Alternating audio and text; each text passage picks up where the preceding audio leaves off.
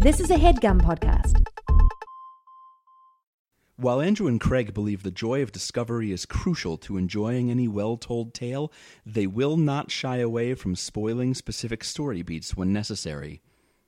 Plus, these are books you should have read by now.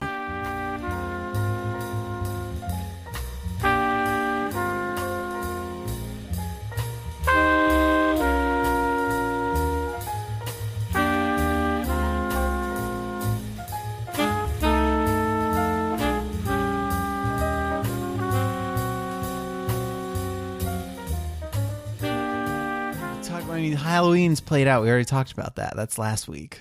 Let's talk about turkeys. Game. Talk about, Thanksgiving is a dumb holiday. No, it's not. What are you talking about? It's dumb. It's food, the holiday. Turkey's dry and cranberry sauce is whatever. And I can be thankful for stuff on my own time. I don't need the man telling me when to be thankful for things. Oh, man. I don't need the man getting all up in my face and be like, here, eat this stuffing. I don't disagree with you so fervently on much, but Thanksgiving is the best. Thanksgiving is a nothing holiday between Halloween and Christmas. That's not true. It was invented by card companies. That's okay, Charlie Brown. To fill the gap.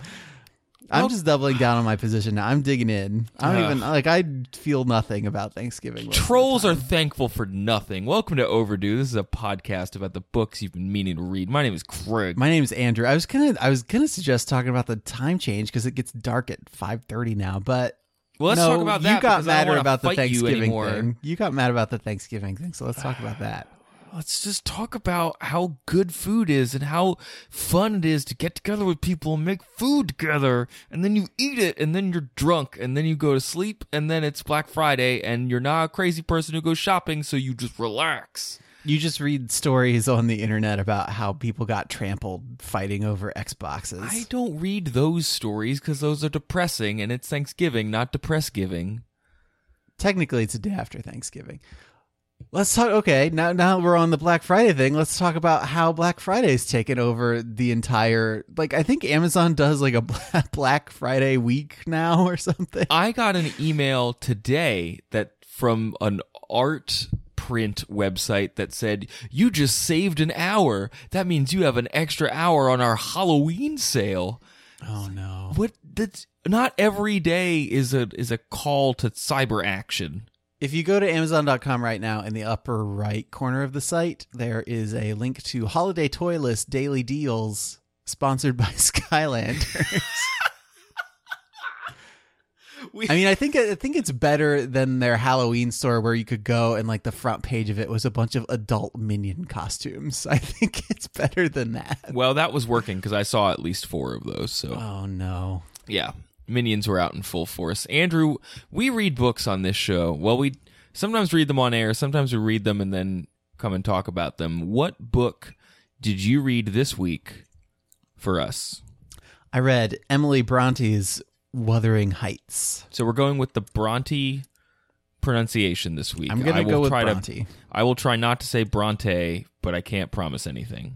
I was reading that the little the umlaut thing over the E. I don't know if it's called an umlaut. Maybe it's like an M-laut when it's on an E. Sure.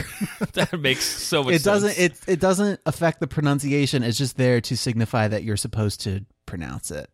Oh, instead that of it's it not being like a silent E. So it's not like Emily Brontë. Hello, my name is Emily Brontë.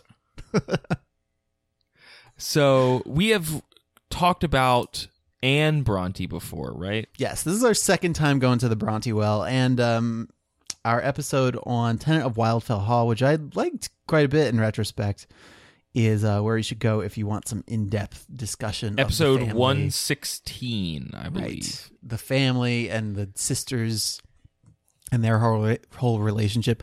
What you should know about Emily is that she only wrote one book, and it was Wuthering Heights. There were rumors that a second manuscript was being worked on. I think there was a letter from her publisher. Yes. That implied as much, but if that was in the works, it has not survived. We have some poems that she wrote about Gondal. Yeah. A fictional island. Yeah, there's that like a she whole... that she and Anne, I think, worked on primarily. It's like a whole thing. First thing, it's these fantasy worlds. They invented Angria and then Gondel, perhaps some others. This is in the mid-19th century. Emily was born in 1818, I think. She died in 1848. 1848. So their brother, Patrick Branwell Brontë, brought home like a bunch of toy soldiers and things, and they used them to create these elaborate little fantasy worlds and wrote poems about them and told stories about them. And I was poking around on the internet, and some people were not so subtly suggesting that this was a precursor to D&D, which I thought was kind of great. I mean, Lord of the Rings is clearly the precursor to D&D, but things can draw from multiple sources. Well, this may have been the precursor to Lord of the Rings in terms of realizing a world through lore. Yeah, and right. toys. Like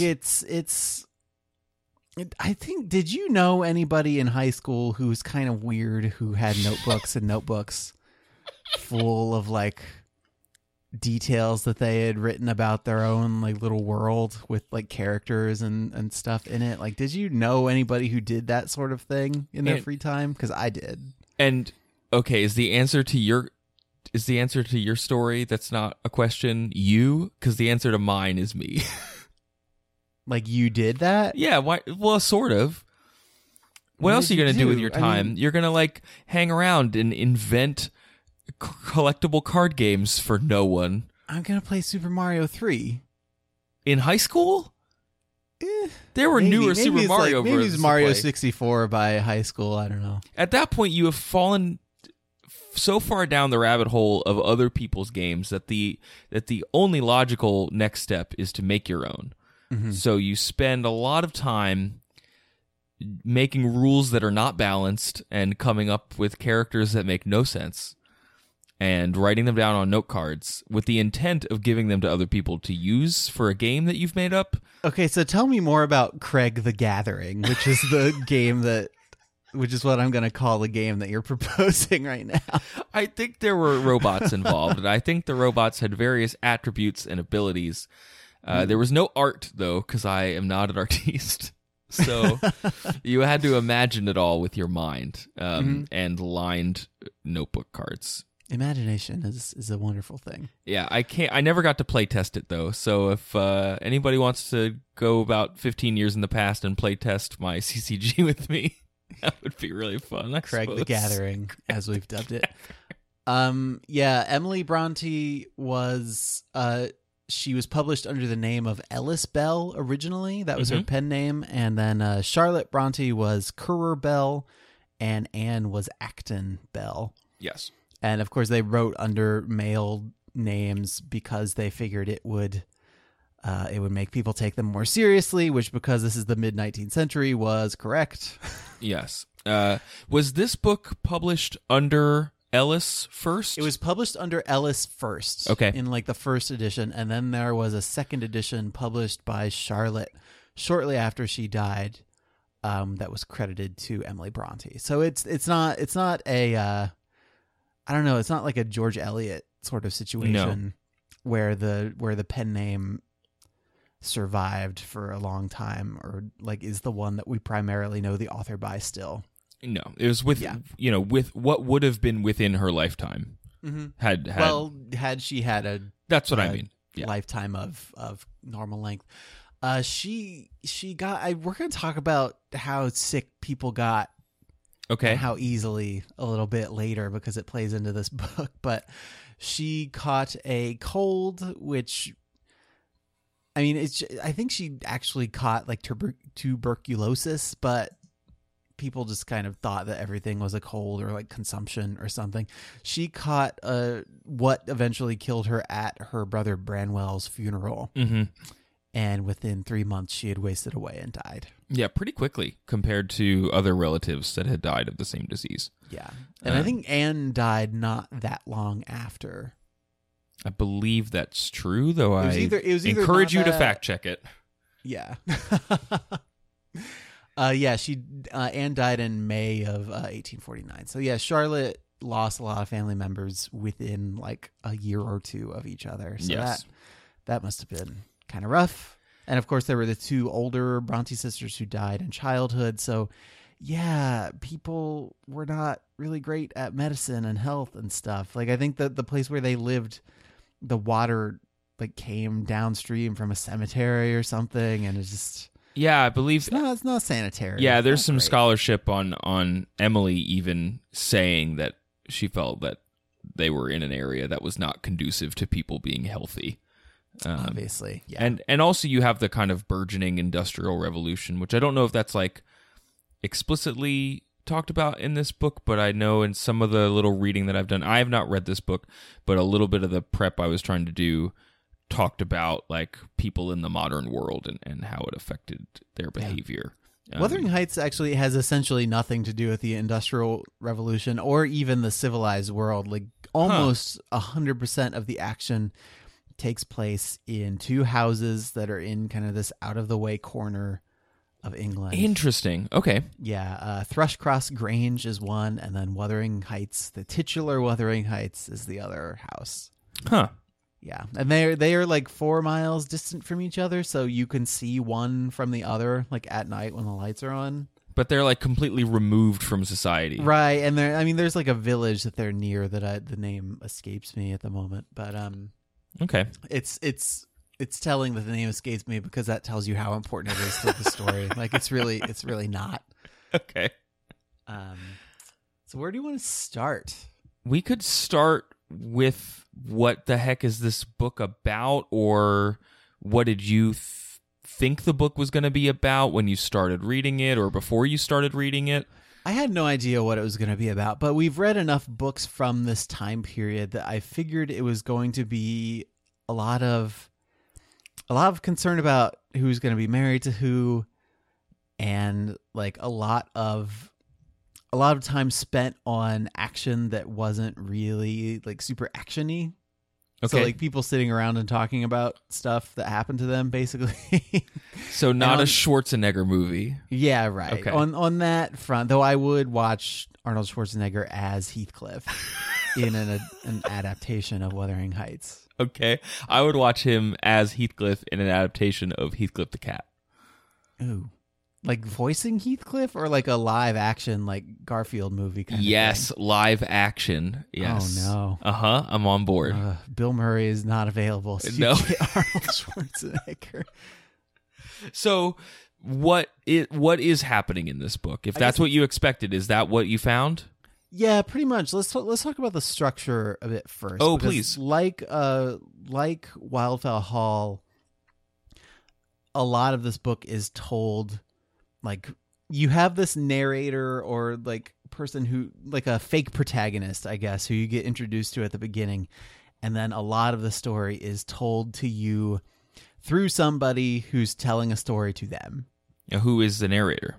The narrator is this guy named Lockwood, who is renting Thrushwood Grange from a guy named Heathcliff.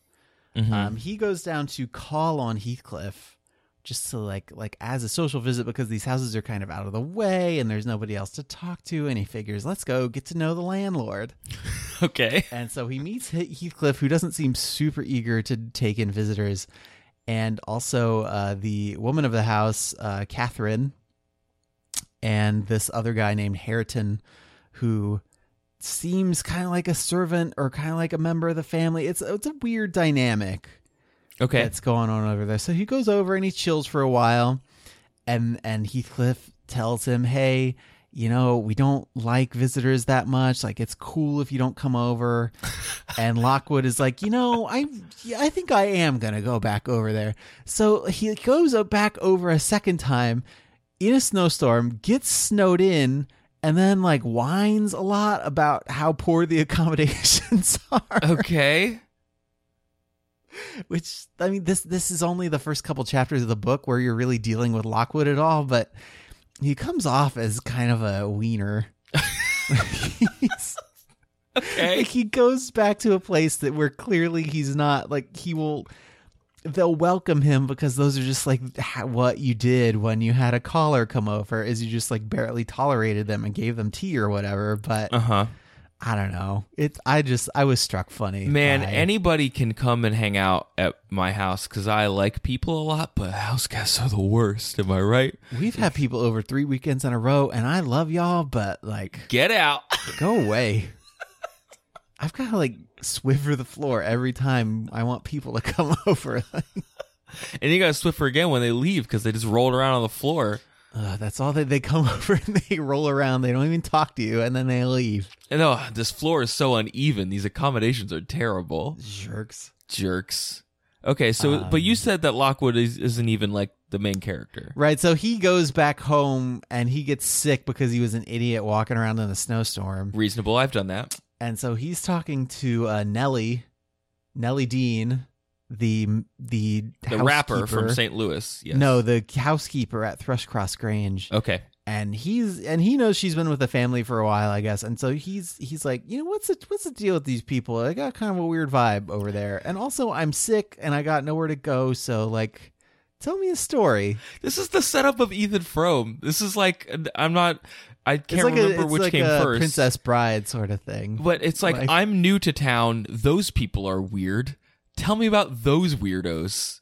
And What's so going on over there? The whole rest of the book is told from Nellie to Lockwood. You occasionally cut back over to Lockwood.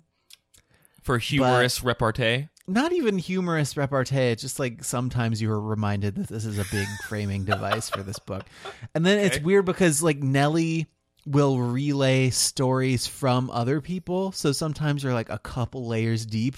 Oh yeah, I love that frame stuff. thing. It's kind of cool. I love it. Yeah, I think at the time especially people were impressed / confused by the structure. Well, it's interesting because I would say like maybe 80 episodes ago we were deep in epistolary novels. Like every other novel we read was a series of letters. The big vocab word you need to know for like the first 50 episodes of the show is epistolary. And now we're deep into 19th century novels where someone asks what's up with the people next door, and so well, let me tell you about it for 40 chapters. The story begins 30 years ago. All right, so let's flash back. Okay, great. We are about 30 years before the action of the first part of the book. Wuthering Heights is owned by this dude named Mr. Earnshaw. Okay. And he comes back from a business trip in Liverpool, I think, with a quote-unquote dark-skinned gypsy boy who he has taken a shine to, and he names Heathcliff. Okay. Earnshaw's son, Hindley, becomes jealous of Heathcliff because Heathcliff has his father's affections. And Catherine, who's kind of a wild child, Earnshaw's daughter, Catherine, takes a liking to Heathcliff, and they become friends, and they go adventuring all over the place, and they are very much like cut from the same cloth. Okay. So Earnshaw dies. Like you do. And Hindley becomes in charge of Wuthering Heights. He comes back from college with a wife who dies a couple years after, but before that happens, she has this son named Hareton. Hindley still hates Heathcliff, but lets him stay on kind of as a servant. So they're all still chilling in Wuthering Heights. And you just have to assume that as I go on with my synopsis that time is passing. Great. So they are all children at the beginning of this flashback. And then now they are... No, they're still children in charge of Wuthering Heights. Yeah, Jim Henson's Wuthering Heights babies. I'm going to make you my servant baby, and I'm going to come back from baby college with a wife who died. Oh, and then I opened the closet and there was Star Wars in there. Oh, no. I think that's why they have such trouble releasing Muppet Babies. Like on DVDs, they can't get all those expensive Star Wars clips anymore. Forgot about that whole part of Muppet Babies. They did it all the time. Oh, man. Great. Make your dreams come true. I'll do the same for you. All right. So Catherine and Heathcliff are still pals. They're spying on the Lintons at Thrushcross Grange, which, as I mentioned, is the house sort of across the land. And that's where Nellie works? Yeah. Okay. Well, In the present tense, right? Nellie I think attends to Catherine Okay. at Wuthering Heights, and then she goes to Thrushcross Grange with Catherine for reasons that will become clear in a moment. Okay, cool. They get kind of caught spying, and they try to run away. Heathcliff gets away, but Catherine gets bit by one of their dogs, and they like take her in to, while she can heal, so she can heal. And while she's there, and I think she's there for 4 or 5 weeks, she kind of picks up their refined manners, and like they're cut from a higher cloth, I guess, and they're like, more polite. Because like Hindley, after his wife died, like he gets way into alcoholism, like so many people in Brontë books do. Mm-hmm. And he's not like a great influence. So stuff at Wuthering Heights is kind of not so great. So are they are upper class enough to own this estate? They never had to talk about like having to go to work. So their work is one assumes that they are of the landed gentry. Sure, but they are not the dapperest folks in town. No, and they aren't even like in a town. So, well, of course. Yeah. Yes. They just kind of live out by the moors. Great. Which seems like a cool place to live. Okay. So while Catherine is convalescing, she picks up these manners, and she comes back to Wuthering Heights and kind of makes fun of Heathcliff for being so rough around the edges, and he gets embarrassed about this, and he eventually runs away. Catherine, while she was at Thrushcross Grange, met Edgar Linton, who she gets married to. Heathcliff is not a big fan of him either, because he secretly loves Catherine. Well, yeah. And she kind of loves him, but he's just like a gypsy boy, and it wouldn't be super appropriate for her to get married to him. So they have kind of like an unrequited love thing that they never really tell each other about, but they both kind of sense in each there's other. A whole bunch of so similar. Yeah, there's a whole bunch of explicit reasons why they just shouldn't even try. Yeah, like to call it a thing, but they're going to be so friendly in the meantime. Yeah. Okay. So Catherine and Edgar Linton get married, and they have and Nellie goes with them, and they all live in Thrushcross Grange, and they're having a pretty good time for a while until Heathcliff comes back from wherever he's been. He's wealthy now and has polished up his manners a little bit. It's actually kind of it's made clear that nobody knows how Heathcliff got his money or his manners. They assume that maybe it was like military service. Interesting. Which seems like reasonable. A good way, which like seemed like a good way for an able-bodied man to go like earn some bucks. Is that doubt kind of useful and from a storytelling perspective though? Like the fact that they don't know, does the book just drop it, or do they make something out of that? Like Edgar continues to mistrust Heathcliff, even though he eventually comes over, and he and Catherine chill out because they were friends back in the day, and Edgar doesn't like him, but he likes Catherine, and he wants to make her happy, and he knows that Heathcliff makes her happy, so he lets them be friends for a while. And it's the mystery around Heathcliff is narratively important only insofar as he always seems like kind of a fish out of water, or like people who were born into this life never quite seem to trust him. Okay, is that the way that the book tells you that? Is that how does the book kind of let you, the reader, know that he is an outsider? Nobody likes him, barely. Like Catherine is really the only Catherine and their dead dad is like the only people who like him. Like Hindley doesn't like him, Edgar doesn't like him for any specific reason. He's described as like dark-skinned and ill-tempered, which back in the day I guess was as much reason as you needed to hate somebody. And he just has kind of this grim countenance, and he doesn't keep up with his education, and there's this whole like nature versus nurture thing that I want to get into a little bit later. Okay, sure. Where you're really like in this book, everybody has kind of an innate personality, and they can try to improve upon it or like let it lapse into ruin like as they will, but it doesn't. Like people have a way that they are, and they can't change it, which I think is kind of interesting. Yeah, I read a little bit about they can like change it to a degree, but they can't like overcome No, what they were born. Yeah, you into can't or transform your essence. And I was doing a little bit of reading on Emily Brontë and how much she liked nature and animals and kind of some of the philosophy that might have came out of her as a naturalist. And someone even went so far as to say that there are some really like great animalistic archetypes at the root of all of these characters. And that kind of speaks to what you're saying. Yeah, I bet that's totally true. That they are just kind of rooted in their essential qualities, and maybe don't have great capacity for change. And that seems to be Brontë kind of putting humanity on the same spectrum as stuff like dogs. And it's like they can change if they want to. But dogs don't want to change. Right, but like they can only... I guess let's get into this now.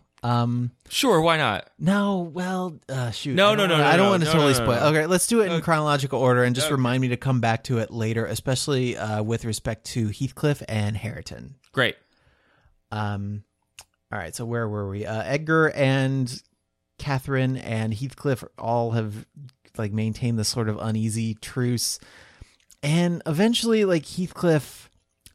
All right, Edgar has a sister, Isabella, who falls in love with Heathcliff because there are not a lot of men around, and he's like one of them, and he's not attached, and because this is a 19th century novel, one of them has to fall in love with the other. Mm-hmm. So Heathcliff kind of hates her, like not just dislikes or is disinterested in her, but actively hates her. But to like get Edgar's goat, he sort of encourages her like besottedness. Oh, that's cool. In him. Yeah, like Heathcliff is a vengeful dude. Like he never forgets that Hindley was bad to him. He never forgets that Edgar did not like him. Like he is that's most of what drives his character, is this like need for vengeance for. And how's Catherine taking all this? Like are we on board with who she is? Is this mostly about how much of a bummer Heathcliff is right now? Catherine takes ill. Well, I mean, she all right. So Heathcliff and Edgar are in this fight. Like part of it's over Isabella, part of it's over Catherine, because Heathcliff obviously has feelings for her.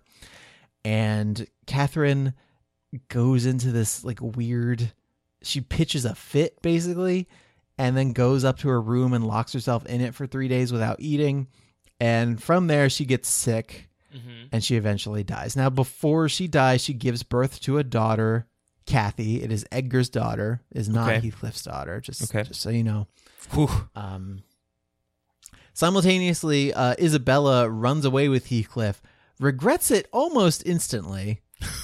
They get married, but she realizes super quick that he does not like her. So he runs away from him to somewhere in southern England and gives birth to a son whose name is Linton. Sometimes he's called like Linton Heathcliff, but the names, like the Linton is the surname of Edgar and Isabella, but it's the first name of this character. Is he just trolling Edgar? Why would he do that? He didn't name. Is she okay? Well, it's her. She ran away. It's her. Okay. It's her son, and he's raised as her son. And then, Isabella dies. Names are the worst. Yeah, names are the worst. Isabella dies, comes back up to Thrushcross Grange, where Kathy. All right, so they're both named Catherine Earnshaw and Catherine Linton. Yes. The book, to make this a little bit easier, usually calls Catherine Earnshaw Catherine and Catherine Linton Kathy. So when I say Kathy now, I'm referring to... You mean the daughter? The younger. Yeah. Yeah. Okay.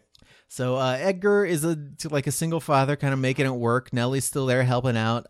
Kathy is a comely lass of like 16 or 17. Okay. Isabella dies. Linton comes to live with them. And after like a day, Heathcliff is like, hey, that's actually my kid, so he should come live with me at Wuthering Heights.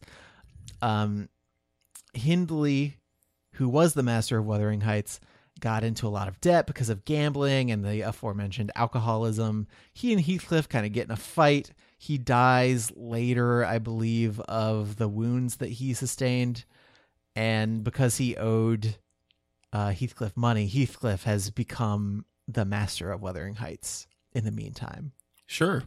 All right, so I know this is a lot of like names and stuff happening. So is there anything I need to clear up like before we proceed? I Like, don't. do you know generally where characters are and what their relationships are with one another? Yes, there are 2 places whose names are just words next to each other. Wuthering Heights and Thrushcross Grange. Yeah, that's just Pokemon battle gyms as far as I'm concerned. Okay.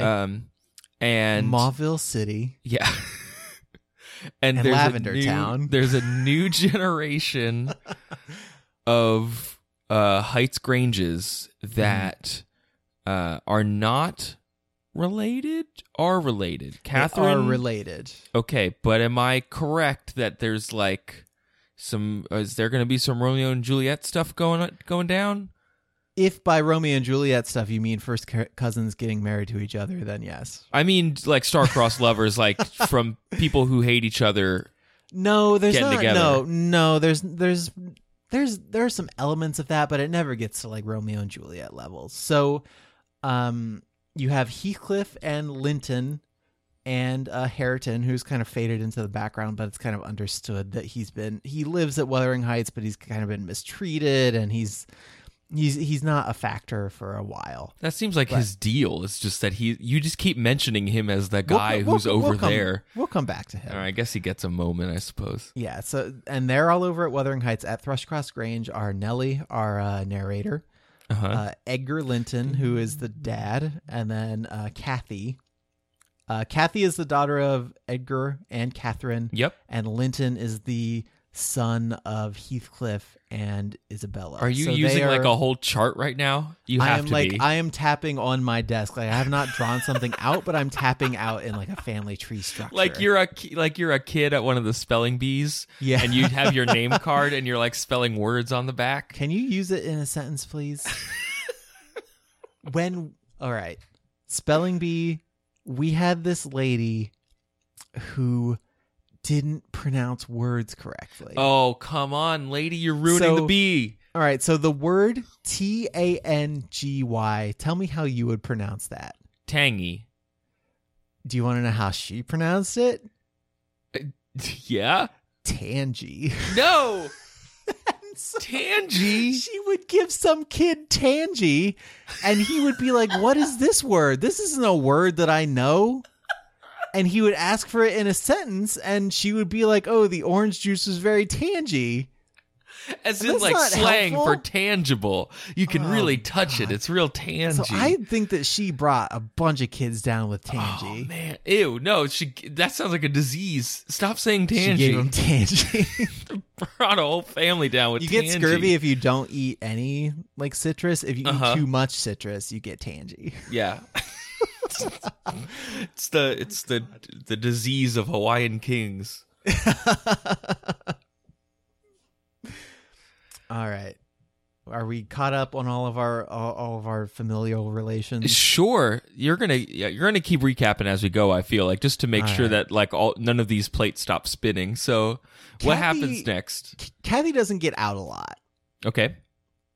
And she eventually starts kind of ranging a little bit further from home and adventuring around. Like, it should be noted at this point that she's very good and virtuous girl. Like her mom was kind of wild, and that wildness was never really like even though she'd stayed with the Lintons and she picked up some of their mannerisms, like at heart she was still wild. What does that mean? Kind of she was just a little unhinged, I guess. Like she didn't behave as it was appropriate for a lady to behave, I guess is the best way to put it. Like she ran around in the wilderness. She like pitched fits and locked herself in her room. She did not behave as she was expected to behave. Okay. And that sort of fire is not as big an aspect of Kathy's character. Okay. So she loves her dad and Nellie very much, and they. Why love wouldn't her. you? Like it's to this point, it is like the healthiest relationship that we've seen between any two characters. Okay. in this book, she eventually makes it over to Wuthering Heights and discovers that she has not one but two cousins over there. Yeah. She vaguely remembers Linton from like the day that he stayed with them a few years ago, but he like freshly makes their acquaintances there.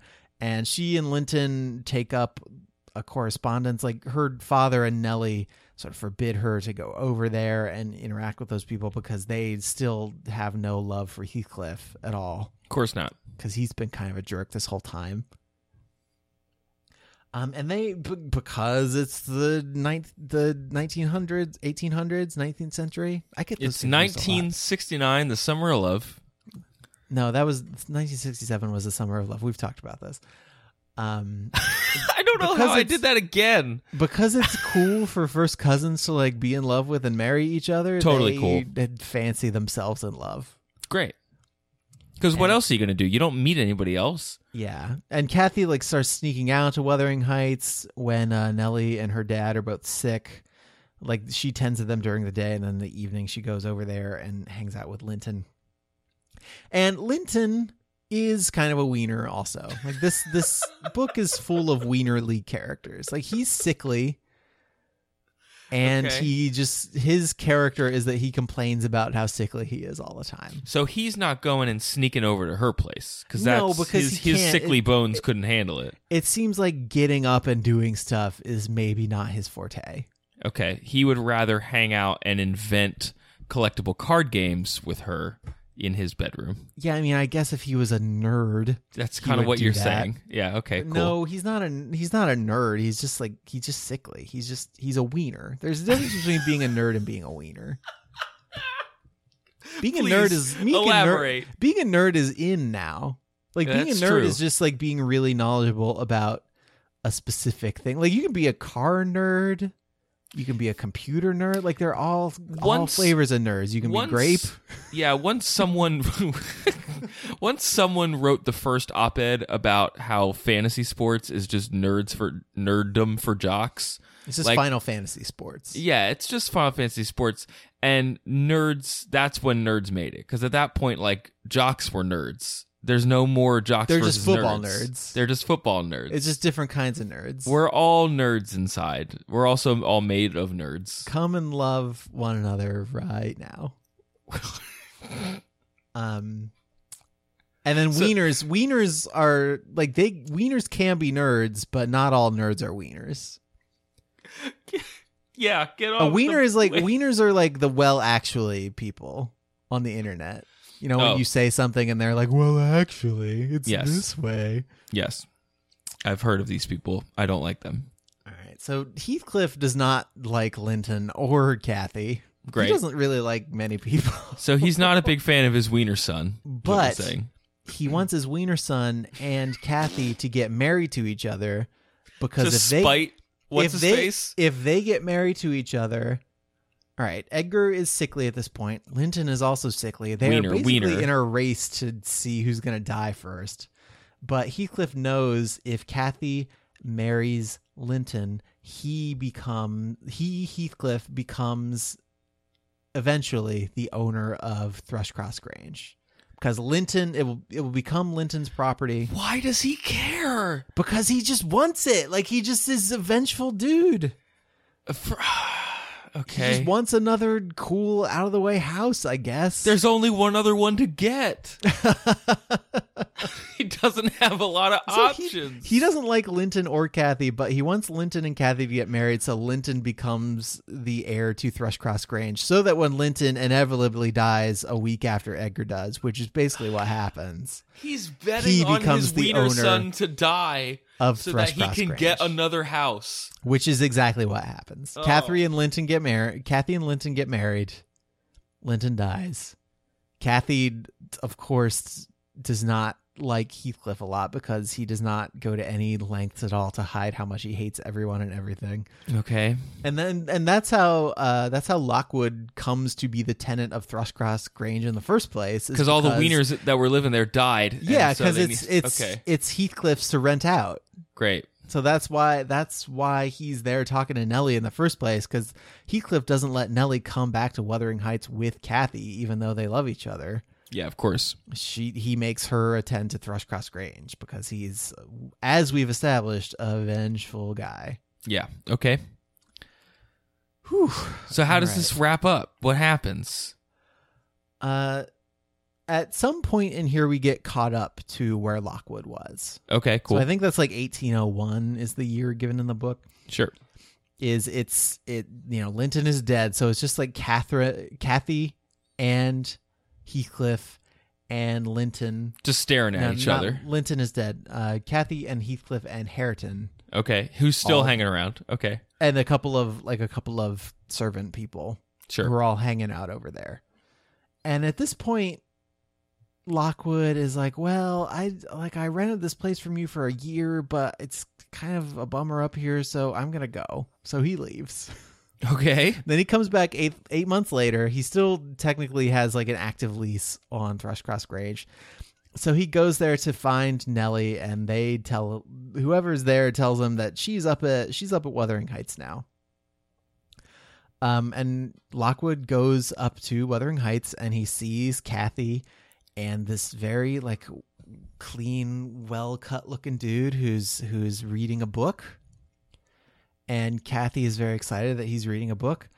And he's like, what's going on here? And he goes around the back and he sees Nellie there, and he's like, hey, tell me another story about what's happened since I left. Okay. All right. This is where Hareton comes back in to the story. Great. I've been waiting for it the whole time. He and Kathy are both sort of unwilling tenants of Wildfell Hall. Wuthering Heights, not Okay. Wildfell Hall. That's another book. And they kind of hate each other. Like Hareton, he is from noble stock, but he has let his like breeding go to seed, basically. Like he doesn't know how to read. He's been taught all these awful manners by Heathcliff and the Joseph, who is this old stupid servant who has a very specific dialect that everybody like replicates when they're saying, oh, and then Joseph said this. And instead of translating what he said from Hick to English, like it's just presented to you in Hick. From what I understand, Charlotte cleaned up in the second edition. It's pretty Of rough. but even then, apparently it was even more unintelligible in the Like, you the read first it, edition.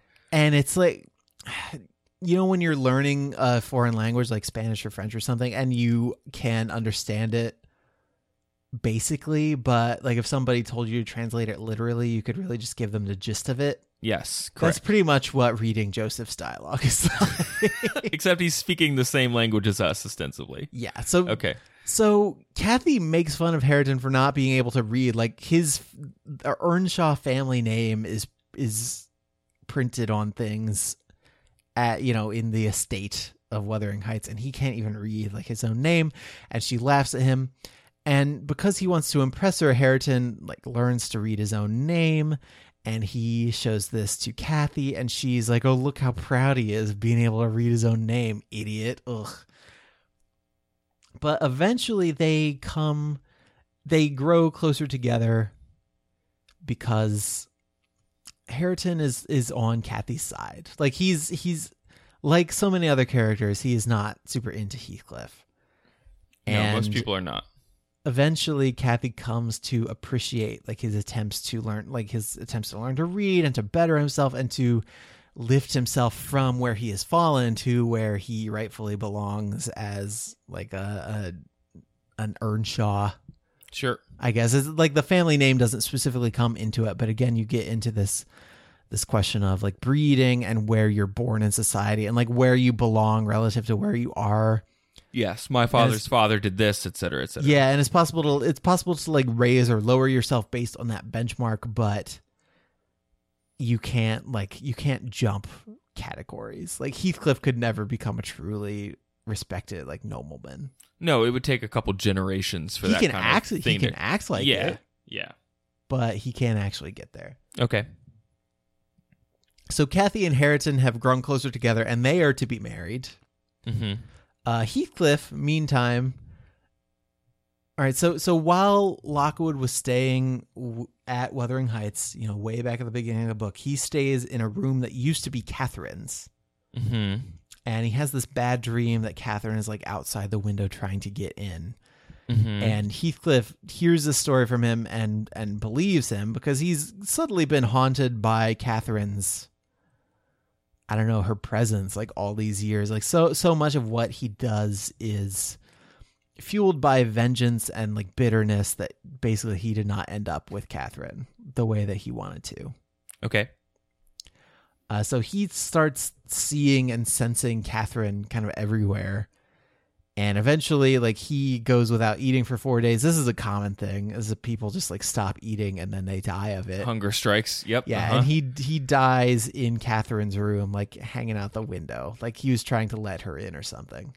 Huh. And he is buried alongside her. And the implication is that like he's got a lot of rough edges, but toward the very end, like in those last days, he's talking to Nellie, and there are spots like in his childhood and then again at the very end where he is sort of made to be a sympathetic character. Okay. Like he's a jerk to a lot of people, but he's kind of a tragic jerk. Like if only it had been okay for him and Catherine to be together in the first place, like maybe things would have turned out differently for him. If only he had been allowed to be his wild, passionate party guy self, then... Not even, it's not, no, I don't even think it's that. It's just like if it were okay to be wild party guys and girls. If it were okay to just be who he was. Like if society would have been cool with them being who they were and marrying each other, like maybe he would not have been so fueled by hate. Maybe he wouldn't have made so many people's lives so thoroughly miserable. Yeah. Okay. And so that's really what this book's about? The end. I mean, that's the end of the book. Is like it's Lockwood kind of looking at their graves and contemplating them, and then Kathy and Hareton are to be married. Great. Are they happy about it? Yeah, they're both very happy about it. Like it's something they chose as opposed to something they were kind of being forced into by circumstance or by like there only being a limited number of eligible bachelors around. Like maybe marrying like first cousins wouldn't have been the first thing they'd have done if they lived in the city. But they've both come to like and even respect each other. Like Kathy is obviously very enthusiastic about Hareton's his desire to be better than he is. Yes. So yeah, if you're asking about the point of the book or what the book has to say, I want to take it back to the like nature versus nurture thing. Like I don't know if that's the point, but that's something that it's something I noticed a lot. Okay, well, hit me with it. What's going on? Well, there's this point during like Heathcliff's childhood where, you know, he's being given the same lessons and everything as Earnshaw's actual legitimate children. Mm-hmm. So he and Heathcliff and Hindley and Catherine are all getting this kind of the same education, but Heathcliff starts to let it go by the wayside, and it not only does it make him act poorly, but it makes him like look meaner. Like it changes his physical appearance in a way that is remarked upon by Nellie. Okay. Which I thought was interesting. And by the same token, Hareton is sort of raised by Nellie for a while because, you know, once Hindley's wife dies, he's very upset and becomes kind of a crappy person because of it. And then once Nellie leaves, Hareton, you know, he's got all these bad influences around, and he becomes kind of an awful, unruly, sort of almost a servant in his own home. Yeah. But then once Kathy is there, once he has good influences around, once he starts studying again and like trying to better himself, not only does it make him more gentlemanly, but it makes him look like more noble. Like he's more clean cut. Like Lockwood remarks upon it when he sees Hareton when he comes back after 8 months, is he looks the part of the nobleman, and it's linked directly with him like trying to educate himself and like mentally raise himself up to the place he was born to. Yeah, okay. And so the story is like this, there's this tragic sort of disconnect where Catherine and Heathcliff are obviously cut from the same cloth. And it even says like explicitly, Catherine says this to Nellie, is that they they share a soul, basically. Like they're literally made of the same material. Yeah, it's not acceptable for them to get married to each other, and so they can't get what they want, and because they can't get what they want, it makes like half a dozen other people miserable for a couple of decades. Yeah, I was reading about the romantic influences on the book, because it's coming after the main thrust of the romantic movement, and there's language about when she says, like what you said, where he is me, or like I am Heathcliff, as like an expression of her passion for him that is kind of greater than even the love that you might have for someone you're married to. Mm-hmm. Like it is this kind of soul-consuming passion, which is certainly not of the order of the day, not particularly acceptable or run-of-the-mill. Yeah, and when you read about contemporary responses to this book, like what comes up a lot is how passionate it was. Like it was so passionate that it was believable that a man wrote it. It was so passionate in this reserved society that it was considered scandalous. I don't think it was considered as scandalous as like Wildfell Hall was. Can I read you a quote real quick? Because I want to see. It doesn't feature like divorced people getting married to each other. That's fair. Which I want to horror of horrors. I know. I want to see what your response to this scholarly quote is. Hit me. The vivid sexual passion and power of its language and imagery impressed, bewildered, and appalled reviewers. What in this book is so vividly sexual or powerful? The word power gets bandied around a lot with this book. You really feel it when characters like Catherine or Heathcliff get thrown into a rage by something, or like throw a fit because of something. Like we talked before about how Catherine kind of goes into this weird trance where she seems not in control of herself, and then she goes up in her room and locks herself up there, and then she dies later. But is she people's speaking poetry off the dome? Like, is she? It's not even speaking in tongues. I wanna say speaking in tongues, just because that's like how out of body, or like how out of control these people seem of their reactions to things sometimes. Mm-hmm. Yeah. It's the sexual stuff is not made super explicit. Like there are no sex scenes in this. People just are married to people, and then months later they give birth to a child. Like it's just but what about Heathcliff implied. and Catherine though? Like what is the depth of their feelings for each other? They're so deep that Heathcliff's entire character, especially after Catherine dies, is avenging. It's responding to like Hindley and Edgar, like getting his comeuppance for all the ways that he thinks these characters have like wronged him, specifically with respect to keeping him from Catherine. Okay. And just the passion of these reactions, like you're really taken in by it. And there's a clear like energy and visceralness to the reactions that sticks with you, even if you're not reading sexual stuff into it, which I don't think that Catherine and Heathcliff ever actually have sex with each other. Like maybe they do. Maybe I'm supposed to have understood that. Maybe they do in their minds, like Demolition Man. Like they put on like the crowns and they have like mind sex with each other. Inception thing or something. I don't know. Yeah.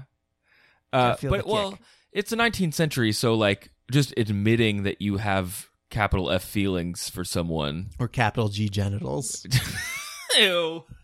Oh, you can have normal genitals. You don't need to have capital G genitals. Those are my father's genitals.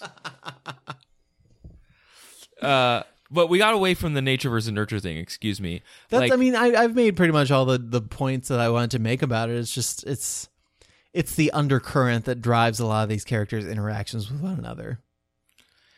That they are shaped by the world around them, that they are limited by the world around them. Not even That by not the even people the around world them? around them, but by like the society around them. Even though there's not really a lot of society around them because they live out in the middle of nowhere, but just the conventions of society at the time. See, for bind me, them that means by paring away a town, by paring away a city, she is getting at the heart of like how those human interactions shape people, right? Like she's removed the messiness of saying that this is like, and here's what London thinks, or here's what would happen if we had to have all these fancy parties, etc. That was a big thing in Rebecca, actually, was like what the townspeople think of this family. Like that seems irrelevant to these concerns in Wuthering Heights.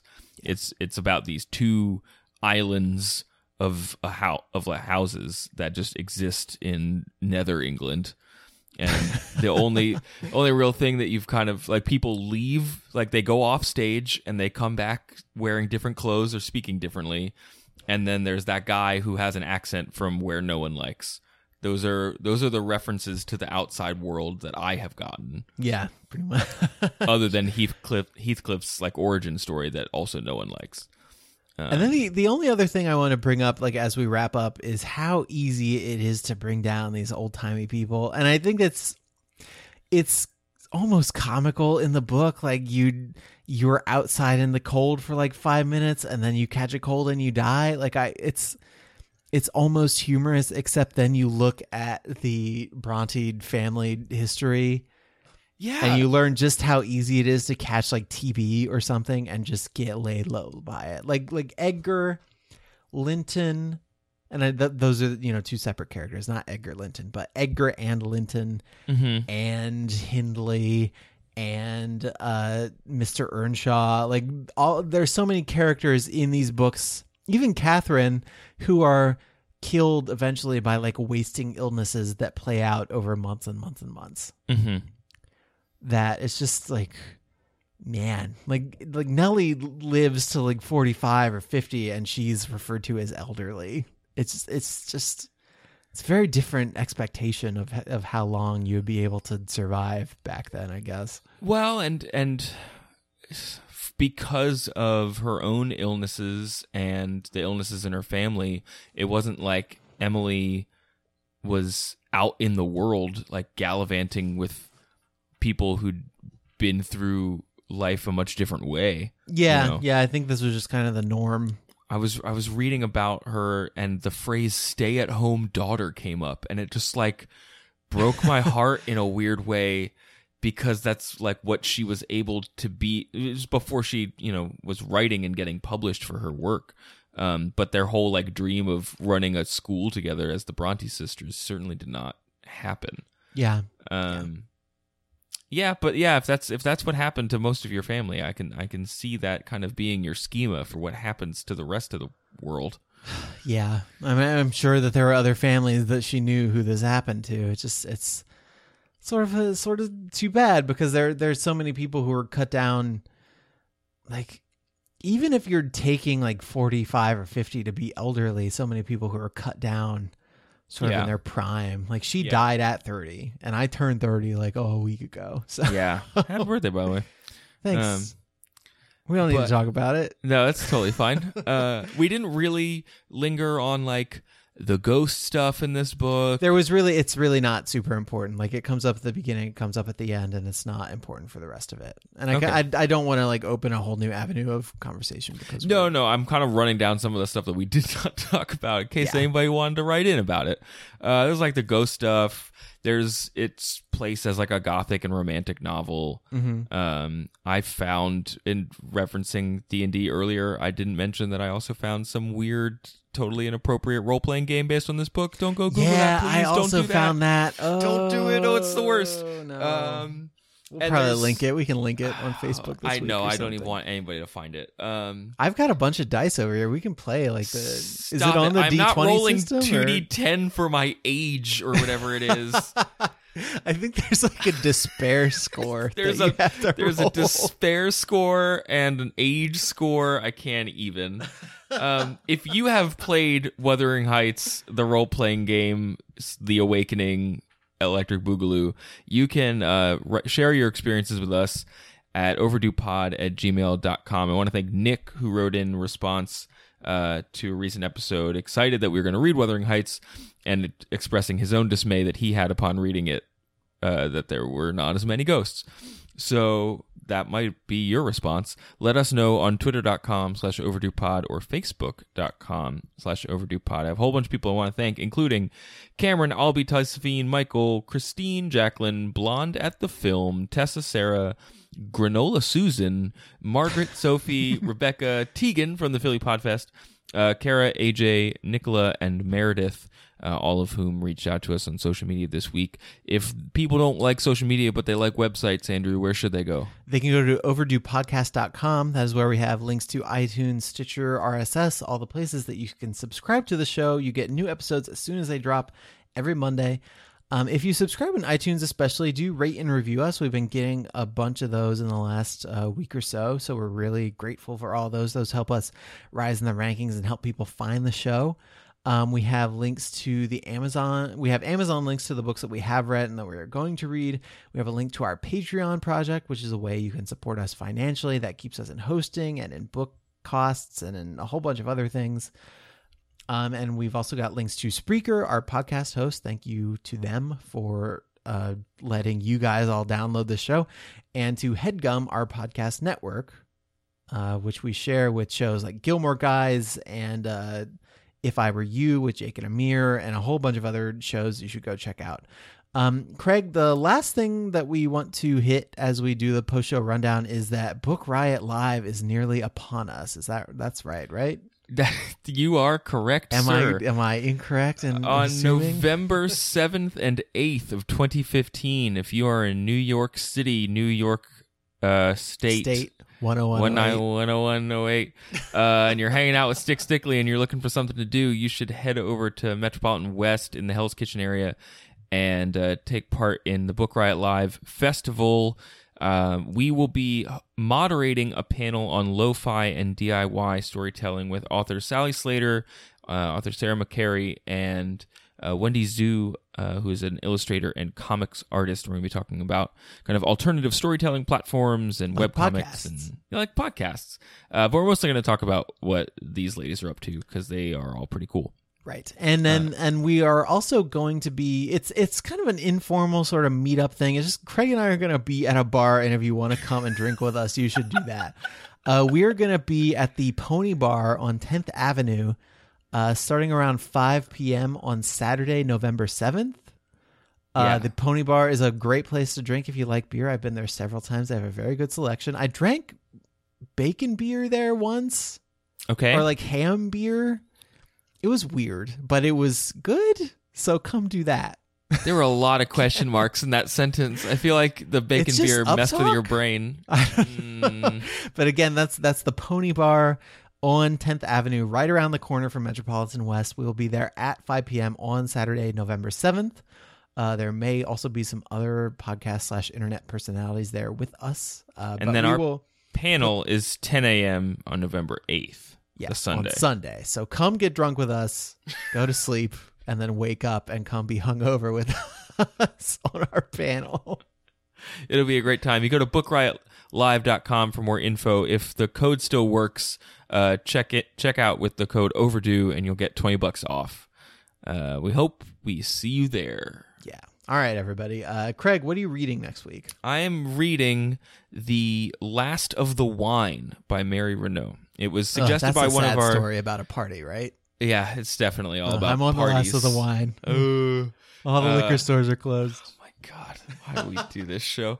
It was suggested by one of our lovely Patreon donors, and as Andrew mentioned before, if you go to patreon.com/overduepod and pledge your continued support to the show, you may be able to kick a recommendation to the top of the pile, as we will do for next week. Yes, and we'll also be releasing the bonus episode we recorded about ghost stories and urban legends later this week, so we had a lot of fun recording that. We hope you have fun listening to it. It was kind of silly, but... It's very silly. It was fun.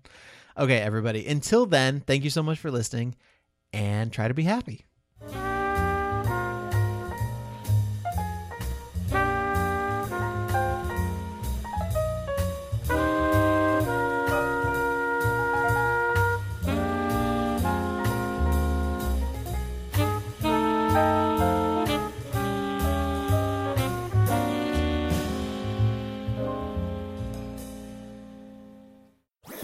That was a HeadGum podcast.